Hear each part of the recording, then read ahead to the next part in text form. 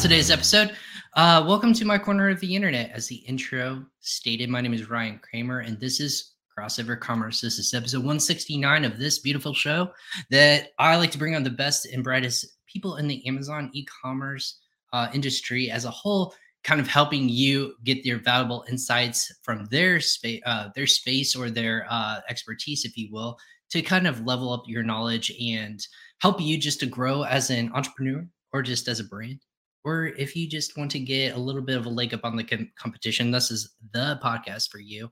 If you might notice, we are on video as well as this will be a audio version as well on your favorite podcast destination. That could be on Amazon Music, Spotify, Apple Podcasts, wherever you might listen to your favorite pieces of content. That's where we will be.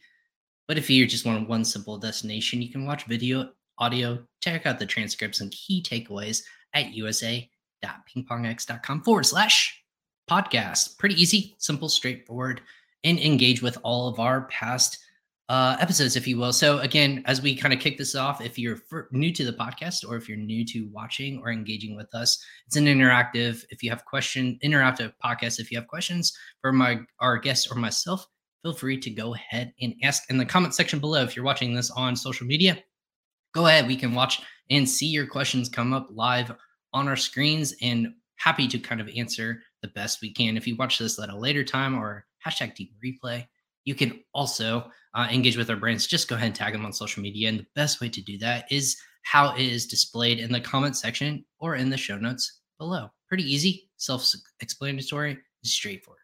So before we get kicked off, let me go ahead and just say about Ping Pong Payments, our presenting sponsor. Ping Pong Payments has helped over 1 million customers worldwide transact more than $150 million a day for cross-border companies and e-commerce brands just like yours, who are saving more money, time, and effort when they are sending payments to international entities like their suppliers, manufacturers, VAs, anything along those lines. Or if you're receiving in multiple different currencies in different countries, you can also use Ping Pong to save on fees. No one likes paying fees. Go ahead and put more money to your bottom line and sign up. Takes 5 clicks to sign up, and once approved, you can actually get $500 today in your Ping Pong account. Go ahead and do that today. Go ahead and check out the link below in the comment section or show notes to be able to do that. All right, thanks, Ping Pong.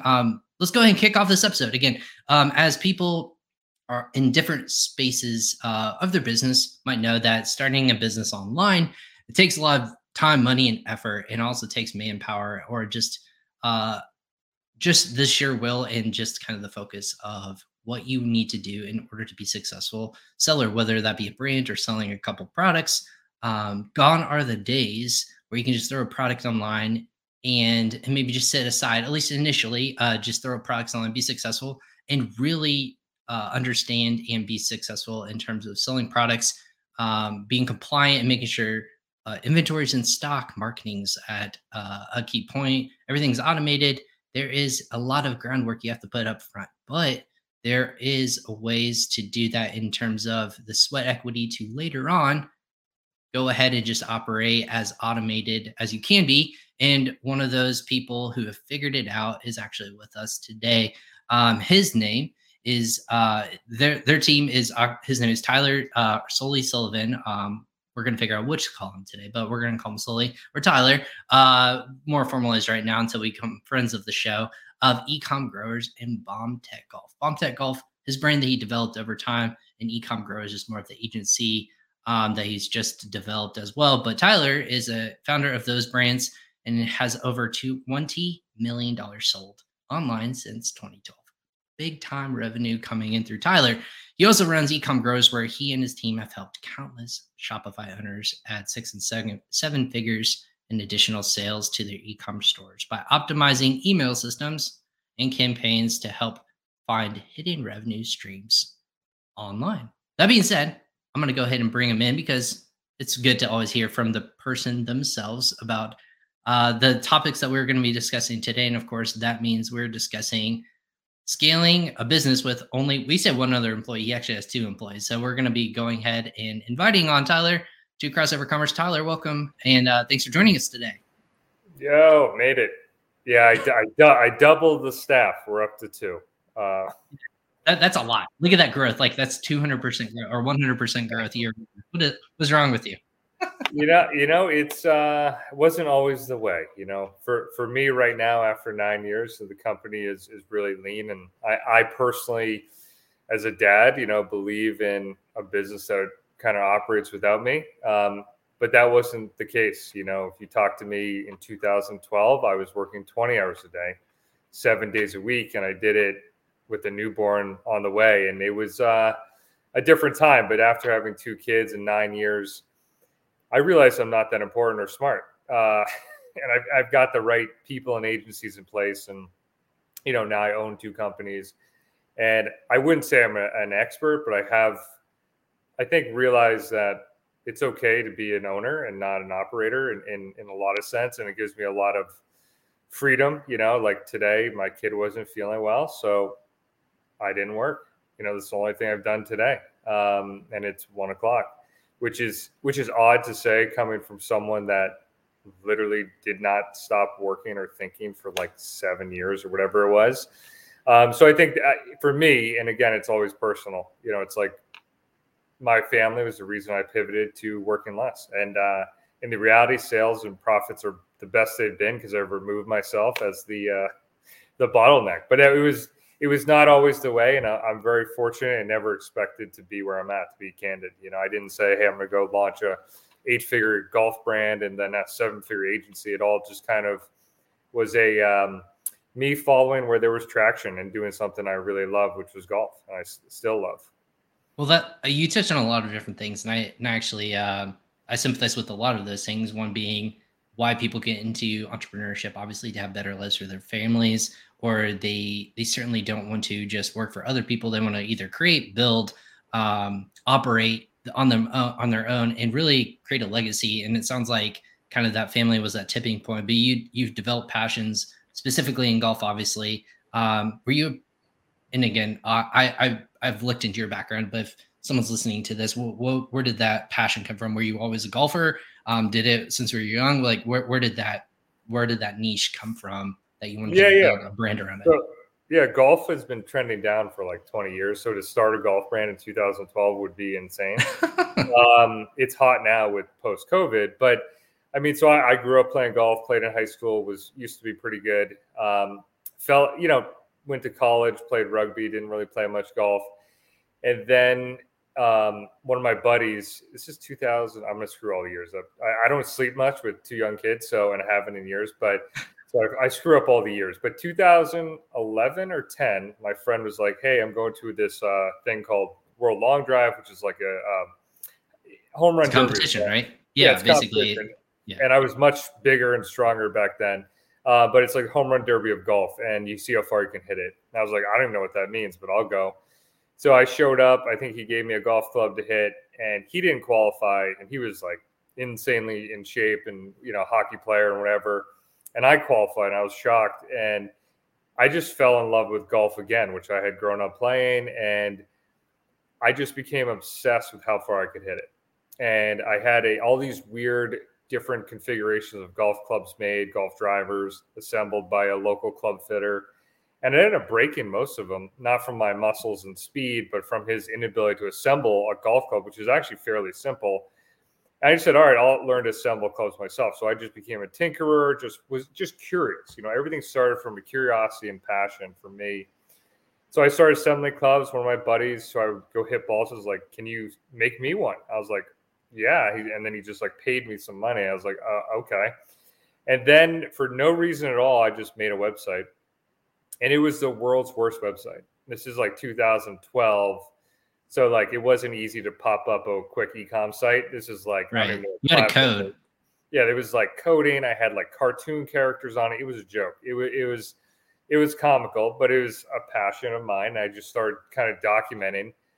And then I've had these epiphanies, business and life epiphanies, that kind of have led me through this path.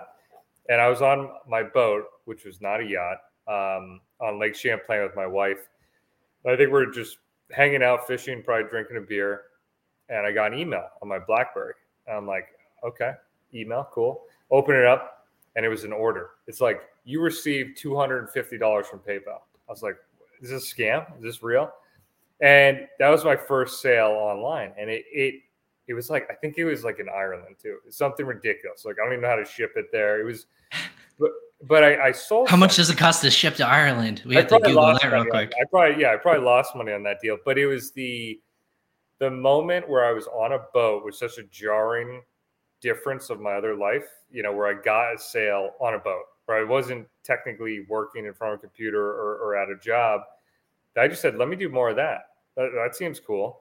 And from there, it was definitely for me a slow, arduous couple years of doing all the wrong stuff and figuring out slowly. But from that, I started selling some more, sold some more clubs, and then I was having some beer. I think beer is a big part of my learning. I was talking. All the great things come when you're drinking a beer. Like let's just put that out there right now. So I'm an expert at drinking beer. There you go.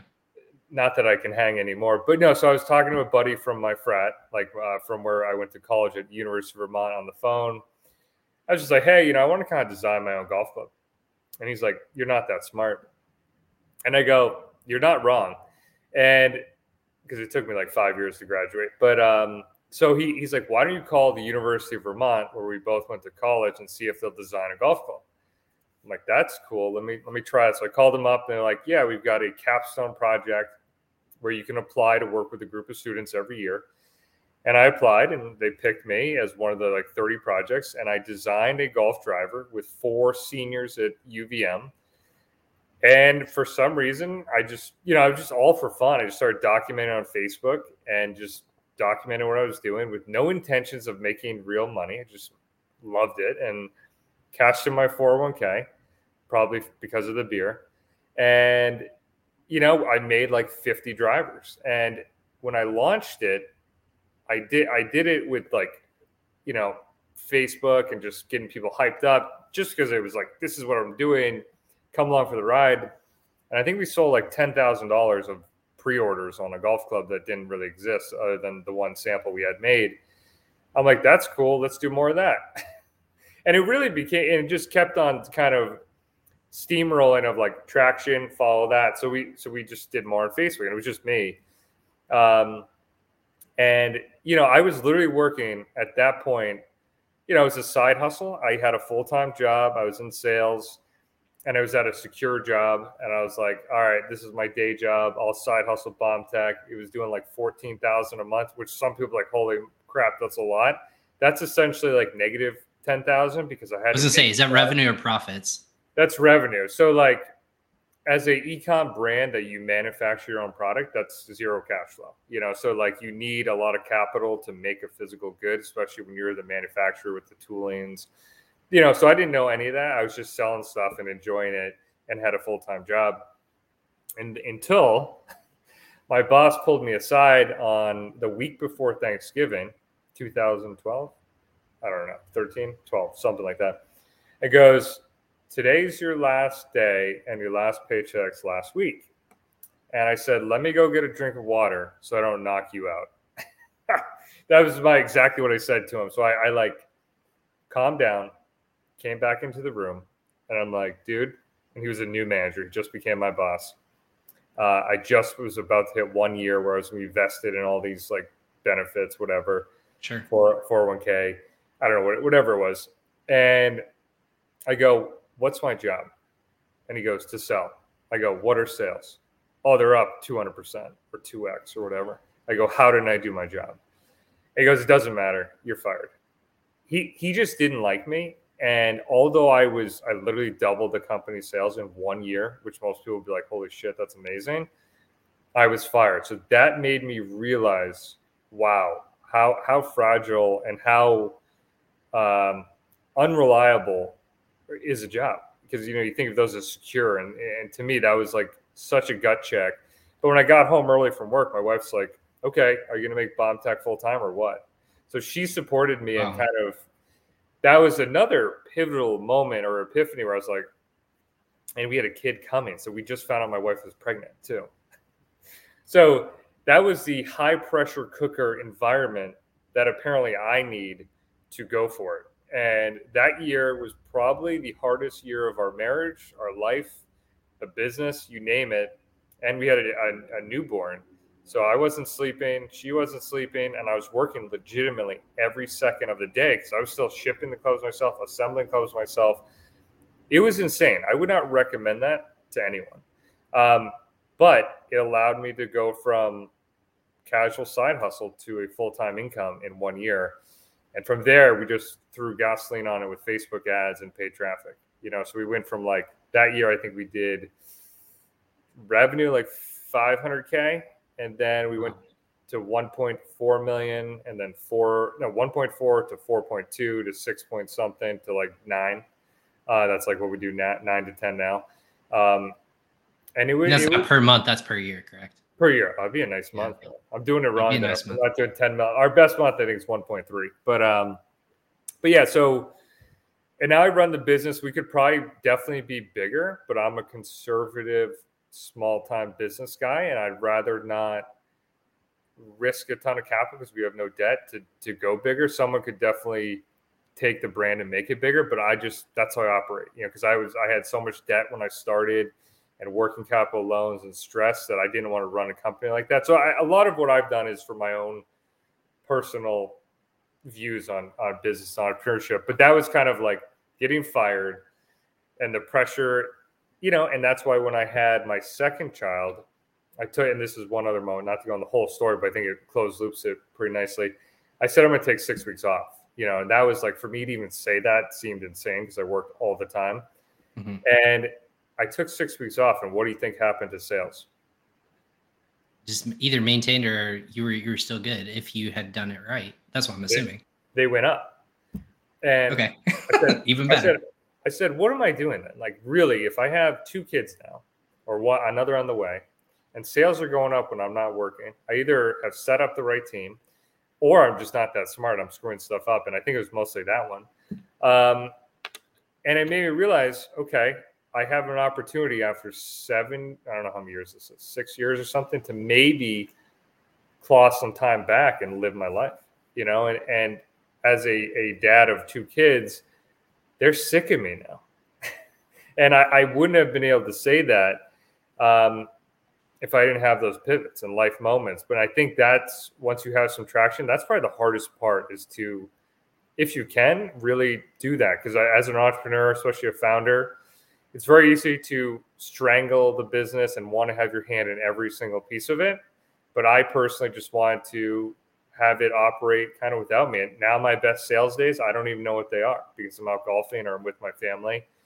And it makes the business much more potentially transferable if someone were to buy us, whereas I'm no longer the reason we're successful. I'm not the lever to pull. I'm just a useless guy who founded the company. So it's been a crazy ride, man. And I do what I do now is I do podcasts like this. It's fun. And I've got the email agency, we're Klaviyo Agency at Ecom Growers. And that's been exciting because it was actually my first employee at BombTech. That's my partner there. So now he's making like 10x what I could ever pay him. So it's been a wild ride, so from doing all the wrong things, 20 hours a day, to 2 companies working, 4 to 6 hours a week and golfing all the time. That's amazing. Well, I think for the listener out there, Tyler, I personally appreciate the kind of like the realness of the story, because I think that's kind of the nature that people want to gloss over is, man, because there's this nature on Amazon that you can just find a product, it's successful, you find the niche, you throw it on there, you have the capital to back you up, you can launch it and be successful and build a brand. You did a lot of this grunt work of, not it just fell into your lap. You found a passion that you actually would work on. You kind of did the product manufacturing. You learned along the way. There's a lot of I'm going to say a lot of failures, it sounds like, in there. But then also with that, you were able to actually focus, and by nature of the pressure of actually focusing on it full time. And again, that's what a business is all the time, is you get it to a point where it can operate on itself or be almost automated. That's what I think a lot of people want to do. But again, you've also found, the second thing I found really fascinating is you found this center of, I'm at peace of where we do month over month, and it's still really, really good. Like, you've probably found a level of income that's fantastic.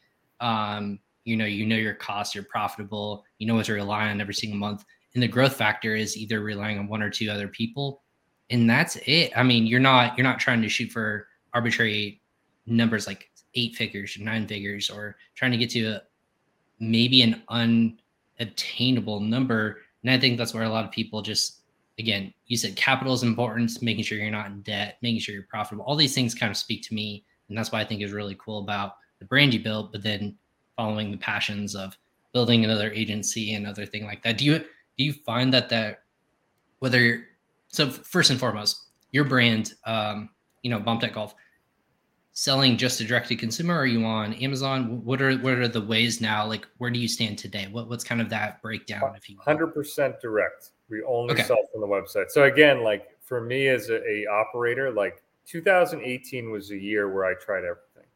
And that was the year it almost unraveled a little bit, because I tried this tactic, that tactic, tried Amazon, resellers, and it just became more work and really didn't have an impact. Like we had a bestseller on Amazon, but it just, I've decided I'd rather have, for me personally, a simple cash flow business that we truly take care of customers and we can control it. So like, that's why we sell 100% direct. I mean, email and SMS, in my opinion, is the only asset you'll ever own.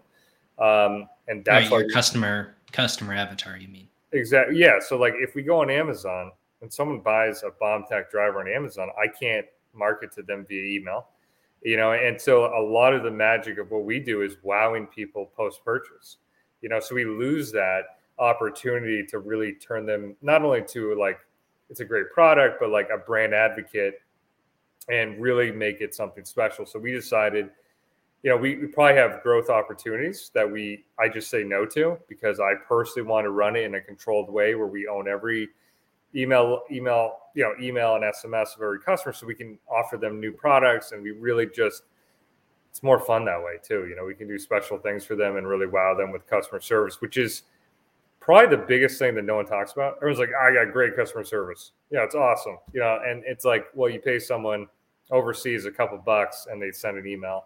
We've got, my 2 guys that are my only 2 in-house employees are customer service guys, and they have full healthcare paid for, a salary, and they're golfers.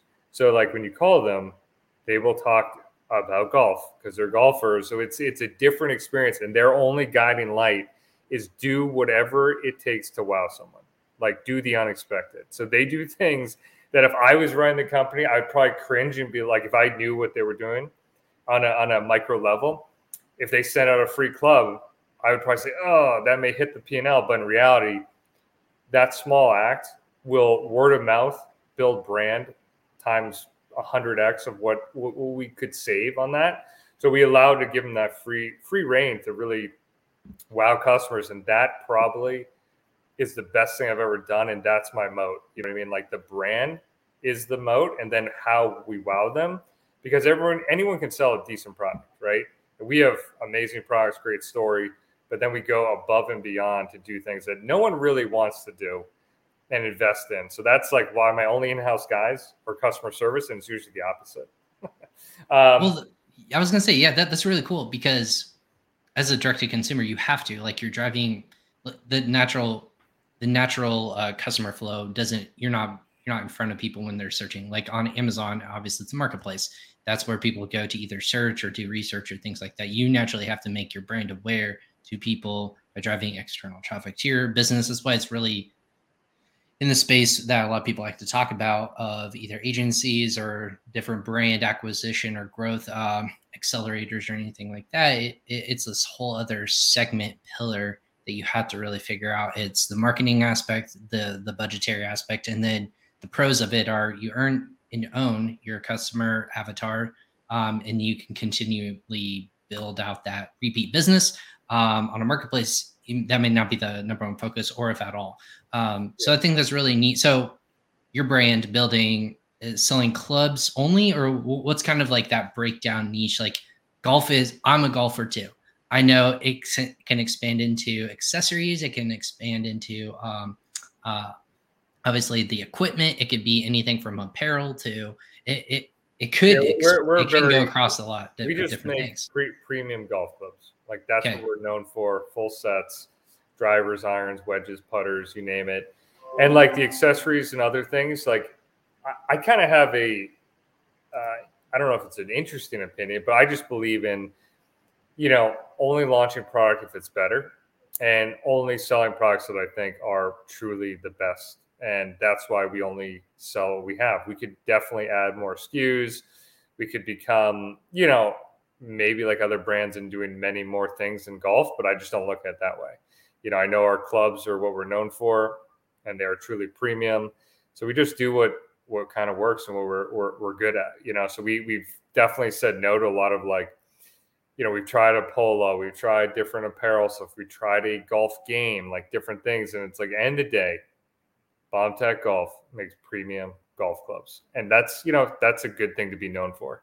Right. We don't launch products like every couple months. We launch new products when they're ready and better.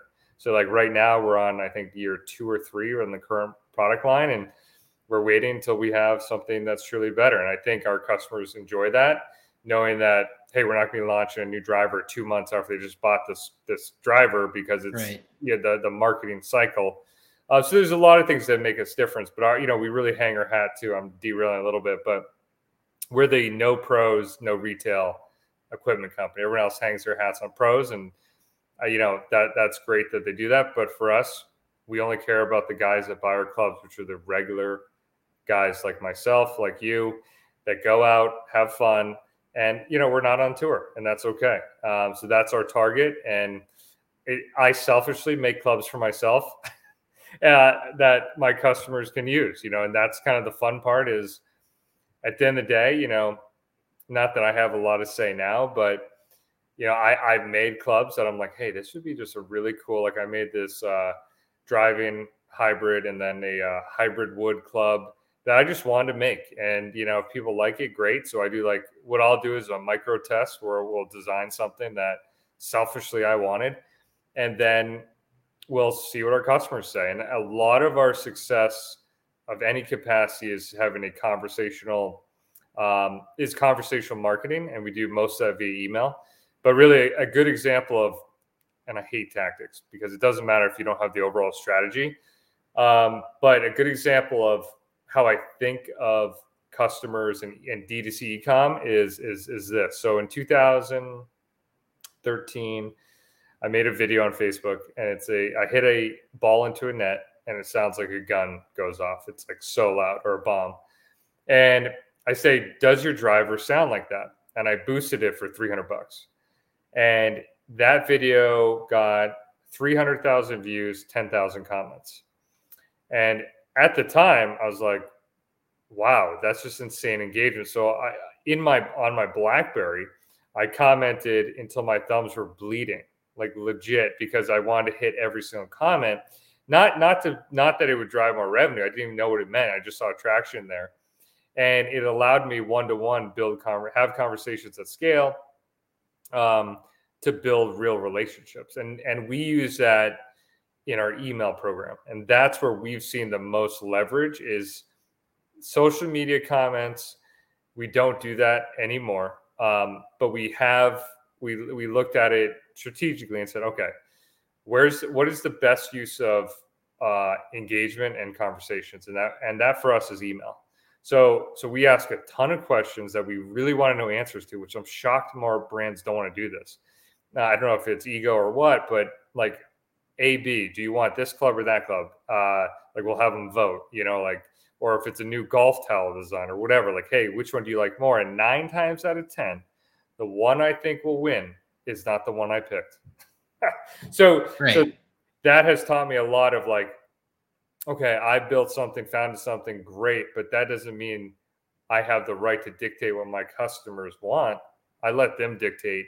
And by losing control of that, it really allows you to do some cool stuff, and it allows your email to not only drive crazy revenue, but you have insane engagement. And guess what? You're in the inbox. You're not in the spam folder. So if you're overly designing newsletters with 50 calls to action and never asking questions or caring and like having real conversations in email, you're missing the boat. So that's just like one thing that at the end of the day, if Facebook ads go to hell, Google ads go to the wayside, can you email your customers and still be sustainable? And I would say for most brands, no, because they still need new traffic, new life, new blood. Whereas we have real conversations from customer service, from me, from the brand, that would sustain that. So I think that's it's not a tactic. You got to really want to do that and have the strategy to do it. And that's paid back, so that's like, I don't know, one thing I think is really impactful, is having that mind shift. You put value more in the repeat business, in the customer journey and the experience, obviously, instead of the acquisition of a new customer. That's what it sounds like to me. And that's what's paid off for you. We definitely want new customers, but they're only valuable if they're going to spread good word on the brand and they're going to buy again, right? So like, we don't want to just sell to someone once, obviously.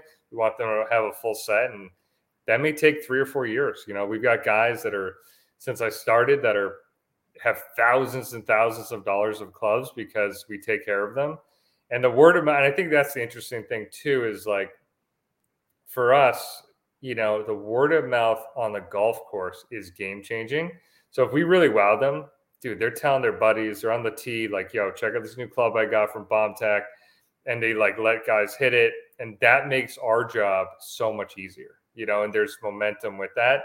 But that's also years of doing it. And I think at the end of the day, where I'm going with this is like, as an e-com or D2C brand, if you're not operating with the goal of caring about your customer, you're going to fail. And I think if you don't really want to learn from your customers, you're going to fail. And, you want to be curious. My whole reason I did this was from curiosity. So I try to keep that perspective, because it's also fun if I'm like, hey, we should launch this club, and I'm dictating. I'd rather have people tell me and have it be a real, almost like we're on the same team. It's more fun, and it's building brands with customers versus you building and selling a widget like on Amazon. So we're really a brand, you know what I mean? It's a very different play than just making some, I don't know, whatever you sell to make income. I never did this with the goal of making a single dollar, really. So that's my story, so it's just a different way. And I don't think I could start another e-com brand because I spent so much time and effort to do it. I just couldn't replicate that, Well, and that is I think, number one thing that they can't tap into at all these different times is you have to have I think that there is an unseen amount of power and effort that comes when you put in something that is, I'm trying to think of the word, to be honest, it just this passion that you put into a project. And when you're building a brand, there's this unseen revenue, like it doesn't have an impact on revenue or multiple lines of your spreadsheet or your balance book or anything like that. It's something that's unseen. You can't tangibly touch it, but it's a feeling you get. And that's when you ultimately that's what changes Nike from a shoe to a brand, right? It's the thought or the feeling you get from when you think of brand XYZ, either the product or the name or the image. That's what you get when you think about that. And that's what people have latched onto with BombTech Golf. So super cool story, I think. Is that something that you guys want to grow into, not just direct to consumer, but almost like wholesale or retail? Or how does that next evolution become that you feel like that there's still opportunity for growth, not just staying? Like, is there a platform that you think I'm definitely the bottleneck in the business, because coming from no expectations and getting it to where we do, we've had, I don't know, 4 months this year, over $1 million. It kind of, although it's been 9 years, I expect it, but also blows my mind, which I don't know, it's kind of hypocritical or counterintuitive.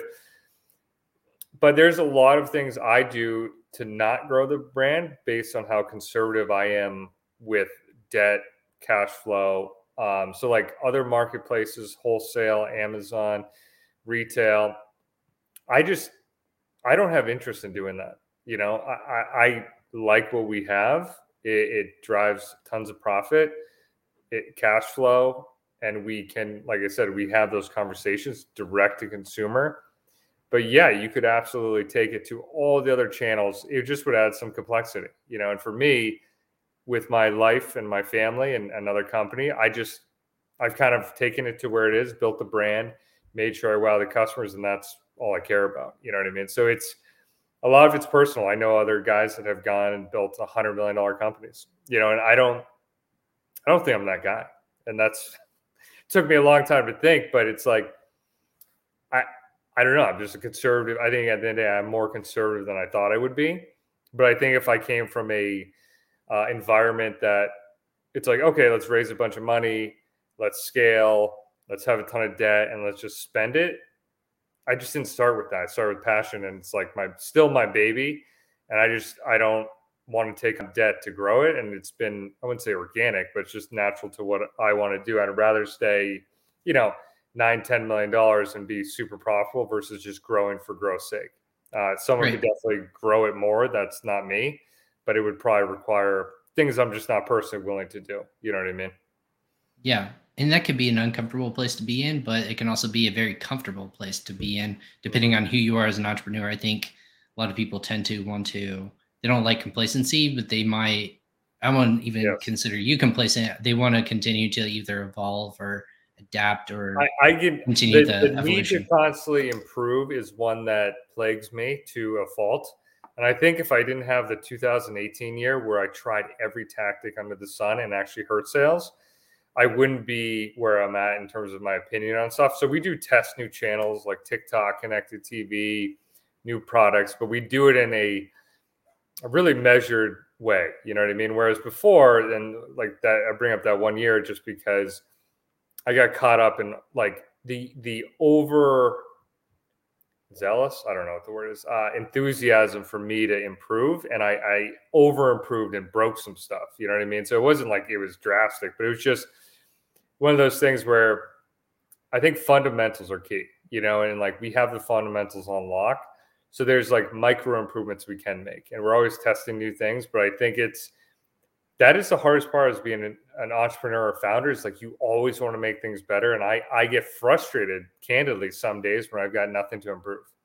And so I try to take some of my energy and like wanting to make things better at BombTech. And I don't know if this is healthy, but I push those over to the agency, which is a newer, it's 3.5 years old. It's still small. We've got like 35 clients. So it's not as mature. So I put a lot of my focus and energy because that is a much more dynamic business. And in my opinion, that has a ton of room to grow. We're not doing 8 figures there. We're doing, like $150K a month. So it's like, and I like to, as a founder only, like that business, I'm a co-founder, right? So I like to get my hands dirty there because I feel like I can help out my co-founder a lot because he's young. It's his first company. And I've done a lot of things wrong that I can help him with. So like we have a call later today and, it's exciting to help him out. You know what I mean? Because we're building it, growing it. It's almost like those early days when I was building BombTech, so we're kind of like, it has that feeling, where it's like, we have a ton of growth. We got a good product and offer, but we got a lot of room to scale. So BombTech, it's like, it's predictable scale, and we forecast it out for 2 years. So it's less dynamic, and you couldn't be dynamic in a golf manufacturing company today because the lead times are so long. Inbound shipping is insane. So we're already stocked for 2022. You know what I mean? Really? So it's like, wow, gotta be, man. Like we're already. We used to roll like that, when it wasn't as crazy, like, oh, we'll get some stuff here and we'll see how it goes and we'll sell more and do that. And I put intentions on, this is what we're going to do this year. This is how we're going to do it. This is what we're going to spend. This is how much product we need. And next year we're going to do this and this is how we're doing it. So it's a business plan. It's a forecast. But when you do that and you spend the time on those things, there's not many levers to pull during the day-to-day. So like, that's the big change. I think you can get caught up. And when you're early days, like my first 6-7 years, you're still learning all those different silos, what to do and how to do it. So you can end up working a lot, you know what I mean? And now it's like our plan set, it is what it is. And, I think that's a better, healthier thing for a business, you know what I mean? But you're not pushing buttons and pulling levers all day. So there's not a lot of tangible work, which sounds odd in that because we got the right people. And I believe like I don't know where I'm going with this, but like in a siloed approach for ecom, at least, like we've got an SEO expert, an agency, email is my agency. And then I've got a paid traffic guy, a CRO guy, and a 3PL. So it's like I have these experts, but they only do one thing, you know, and I pay them for that. And it's agency based because I like that, because they see across 20 or 30 clients of what's working. So in my opinion, it's better than having one person in house trying to do all these different things that doesn't have, you know, many clients that they can see what works. And that's been, you know, my paid guy I've been with for like 3.5 years. And he runs our Facebook and Google, you know what I mean? And he does a great job, makes all our creative. So that's just how I like to run it. And it allows me to not have to, I was going to say something else, but manage them because they're an agency, you know? So it's, right. It allows me to be hands off. And the in-house guys are both remote. You know, we have no office. We used to have an office with like 6 guys, an indoor hitting simulator. And this is kind of funny on a different tangent. And I'll never forget, like I'd be in the office all the time. Then I'd take a day off to go golfing or go skiing. And some of the guys would get upset that I wasn't there. And it made me realize that being in an office as a founder with employees actually may not be a healthy thing if you want to not be in the office all the time. So for me, that was another big pivot where I went remote 2 years before COVID because I didn't want them to hate me or be like, why aren't you in the office? Because I don't have to be, you know what I mean? So that was another thing where it's like, so I have an office, I'm in my office, but it's just me. There you go. Know, it's just a place to go, you know? Well, yeah. And Tyler, there's a lot of things when you said drill down and you there's not as many levers as you want to obviously pull. And I think the takeaway from there is if I'm a listener and I'm, you know, just writing down all these notes from you, be passionate about the things that you do have a control and the things that you don't have time to learn for. Or if you're a team of 1 or 2 or 3 people, you know, there are agencies, there are people who have that scope and that thing that can take that off your plate. And you've decided to now focus on products, but then also customer service. And I think that in itself really does make a brand of, hey, money can go at scaling these different things. And I wouldn't say that they're not important. I love using this term. They're called minimum wage activities, right? Of something that is not going to build your business and grow, such as fulfilling orders and make sure they're out the door. That is just not time efficient for you. And that could be something that you can get back to either play golf or spend with your kids or that's like my biggest argument with a lot of these e-com brands. And we work with a lot of them at the agency. I'm not intimately in that business, but on LinkedIn, I have to hold myself back because there's a lot of pride and ego into having a warehouse and shipping stuff yourself. And it blows my mind because I would bet, and this was for me, we moved 3PLs 4 times. So it wasn't an easy path. But going from shipping clubs from Vermont, which is the #1 worst place to ship clubs from, I would have had to move. So like I would argue that any e-com brand that's shipping clubs or not clubs, but products themselves are probably not in the right location anyways to be efficient from a shipping standpoint. We found that Wisconsin was the best location to be. So what we did is I did a shipping audit and said, okay, of the last 3 years, this is where we shipped the most: Florida, Texas, California, New York, whatever the split was. And we said, where would one location be to be the most ideal for shipping if we had a single location? And we just figured out exactly where it was. And then we just found a 3PL there.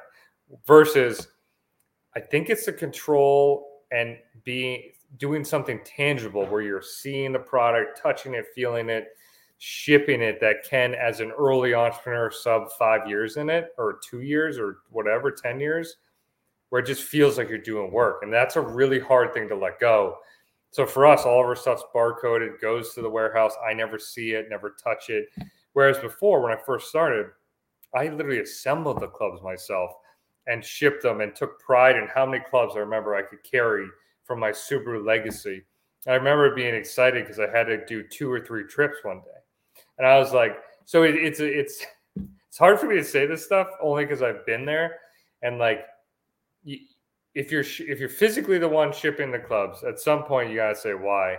And really, for me, it's like that is like the fun part of the growth. And that was probably the funnest years were those years. And now it's a real business. I'm just the operator or owner.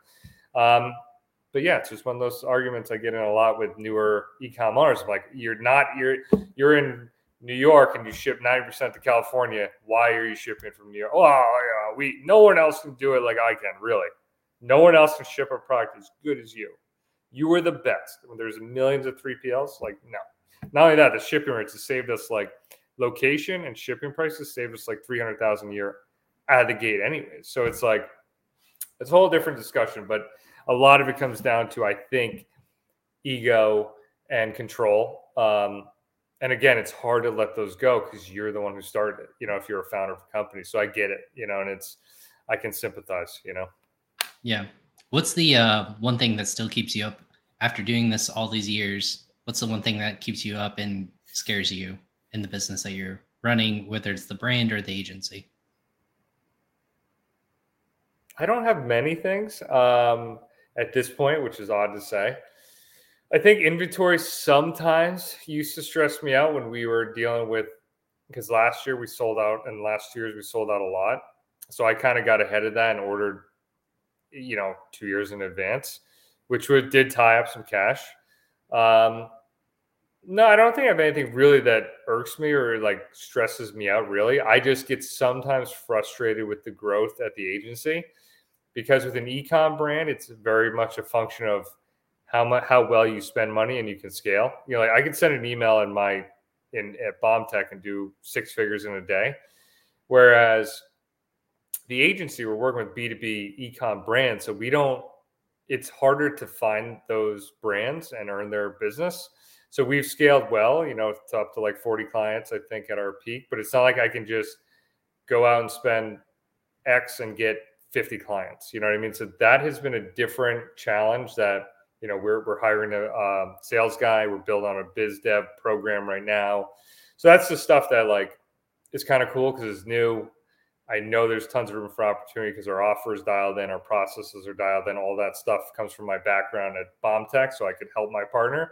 But it's like some of those things where like I know we can get to like 150 clients. It's just, can we get there already? Not to say that the agency isn't doing well. We're a platinum partner, which is like your top, 10 in revenue driven for all Klaviyo agencies. So we're doing great. But it's like one of those things where I can't just spend X on Facebook and get all these clients. And if we even do, like right now, we do have an influx of clients that want to sign, but we need more employees. So it's a very different people business that is kind of new to me. So it's kind of fun. Hopefully I don't screw that one up too much, but it's almost 4 years now. So it's almost like with golf, and any business is pressure over time, and the pressure over time makes you grow. And so for the e-com brand or e-com growers agency, I think it's just we're a newer brand, and I think we just need more pressure over time, and we'll get to 150 clients and be more established. But it's kind of crazy to have 2 incomes, and I think from a business model, the agency is really exciting because it's all cash flow. There's no inventory. You do have the people it's a service, and it's a lot different. Yeah, exactly. It's very different, but it's a very different, a 200K or 150K a month with no inventory is all cash. It's a very different business. So that's also exciting to me because, who knows what the future is for me, but that business model is at least something new that is kind of exciting, and we want to grow, and we're just trying to find the best people. So it's like, that's our product, is the people almost. And it's hard to find good people. So that's been our challenge. Is we have great systems. We're really good at operations, but can we just become the best with the best people? That's what we're trying to build. Well, and that makes sense too. And it sounds like too, each business, to separate them out, if I were to ask you what's motivation for either in this regards, is it money or is it mission? And I love asking that question. I did it on LinkedIn. I did a couple of different things, and it's really fascinating to see the breakdown of where you are in your career as an entrepreneur or not. Would you rather be, are you currently motivated by money or you're motivated by mission? And it sounds like one is, I would say, if I had to guess, and this is just hearing from my end, the money aspect is more on the agency side. The mission part is more on the brand side, which is almost entirely, like, it almost initially seems backwards to me, but you built the brand first. Therefore, now it's become a mission component of create really like darn good products. And then on the agency side, I'm going to do something where there's opportunity. I know there's scalable. I have comfortability in knowing that we can make that grow and a little bit more money focused instead of, hey, this thing's going to be super solid over here in my brand. Would that be fair? Interesting perspective. I think there's just more levers to pull and effort and like button pushing and things to set up to make the business scalable at the agency. So it's like, it's not necessarily money motivated. It's just opportunity motivated, where I feel like there's just more room to grow. You know what I mean? And I think BombTech is a natural passion vision, but like Ecom Growers started with one of my first employee, what was my first employee at BombTech. So it's like he was my side-by-side number two for like 4 or 5 years. So it's like, you know, he has the vision and you know, we're working on doing that. Because I will say that is one interesting part, because like BombTech Golf is very simple to put why we exist. You know, we're premium clubs for regular guys, no pros, no retail. Whereas the agency is like, we help other ecom brands, which is great, but we don't have necessarily a brand per se, that we have something a lot. And we just had this conversation, which is funny. I don't think we could draw a line in the sand and say, this is why we exist. We have a service that drives crazy revenue for different ecom brands. But like, what's the real reason we exist? And we're too deep in the weeds to grow it, to really get to that point yet. But at the end of the day, you know, it is frustrating as an ecom brand who has hired and fired so many agencies. And that's really why we started that, you know, because I had gone through so many agencies that suck, that straight up just are not good, that when Chris, take a step back, when BombTech started blowing up, people started messaging me to help them. And I said no. And then Chris was like, hey, man, I've been with you for like 4 or 5 years. Can I help them? And he was running all my email. I said, listen, if you can get them great results, go ahead. So he closed 3 deals. I said, let me know how that goes in 30 days. He came back in 30 days. I said, hey, I doubled their email revenue. I go, okay, what do you want to do? And he goes, I want to do more of this and grow it. And I said, well, let's partner up. So we partnered up, and I did, you know, I was essentially just his coach. You know, he's in the fulfillment and the doing, and then I have really hard conversations with him. But we have a unique perspective because he was side by side with me for so long in an ecom brand. So we really get what ecom brands are trying to do. And that's our advantage. It's an agency born from ecom, whereas most agencies have no idea what the day-to-day in the ecom brand as a founder is like. And that's why we started it. So it wasn't like I went out and said, hey, I'm going to start another business to make a ton of money. It's like people were pinging me like, yo, help me. And my employee Chris, who's now my partner, he stepped up. I was like, dude, I'll help him. And he had a tangible, very clear thing, singular thing we can do. And that's why we only do email and SMS, but messages. So it was one of those things that was another moment of traction more than a revenue op. It's just like, okay, people are needing help. Right. They want our help. Let me see what we can do. I'm not the one to fulfill it. And I told him that straight up. I will not work behind the computer doing anything. And he's like, I don't want you for that. You're useless at that. Because that's how we worked at my business too. So that's been a really cool evolution. I think what motivates me to close loop that business, close circle, is seeing him grow, because he's so young still, and own a business that is, you know, rewarding and also compensating more than I could ever pay him as an employee.